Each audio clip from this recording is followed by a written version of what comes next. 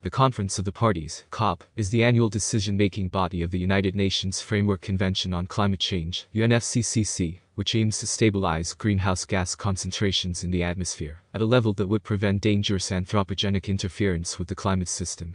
The 29th meeting, COP29, would be a continuation of these efforts. At COP29, representatives from nearly 200 countries would convene to discuss their nation's progress in reducing greenhouse gas emissions and adapting to the effects of climate change.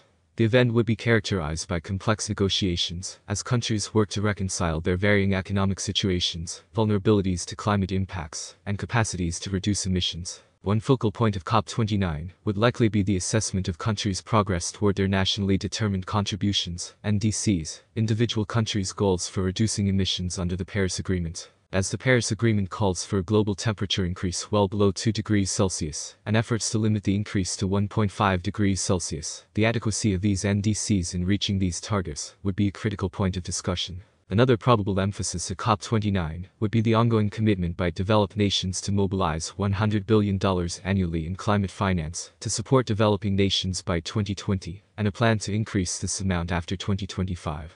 The realization of these financial commitments and the accessibility and distribution of these funds, particularly for adaptation measures, would be key themes. The evolving science of climate change would also feature prominently.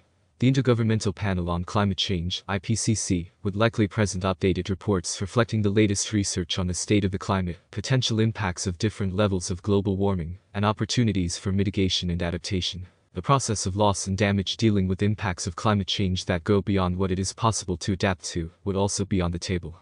Discussions would revolve around the Warsaw International Mechanism for Loss and Damage, WIM, its function, and potential funding structures. Civil society, including NGOs, indigenous groups, and youth activists, would play a crucial role at COP29, both inside and outside the negotiations.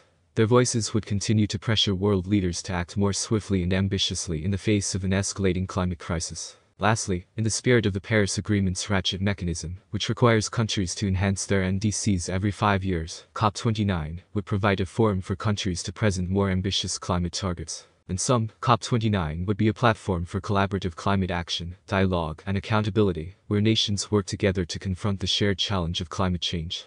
It would serve as a crucial juncture to assess global progress and ensure the world remains on track to limit global warming and its devastating impacts.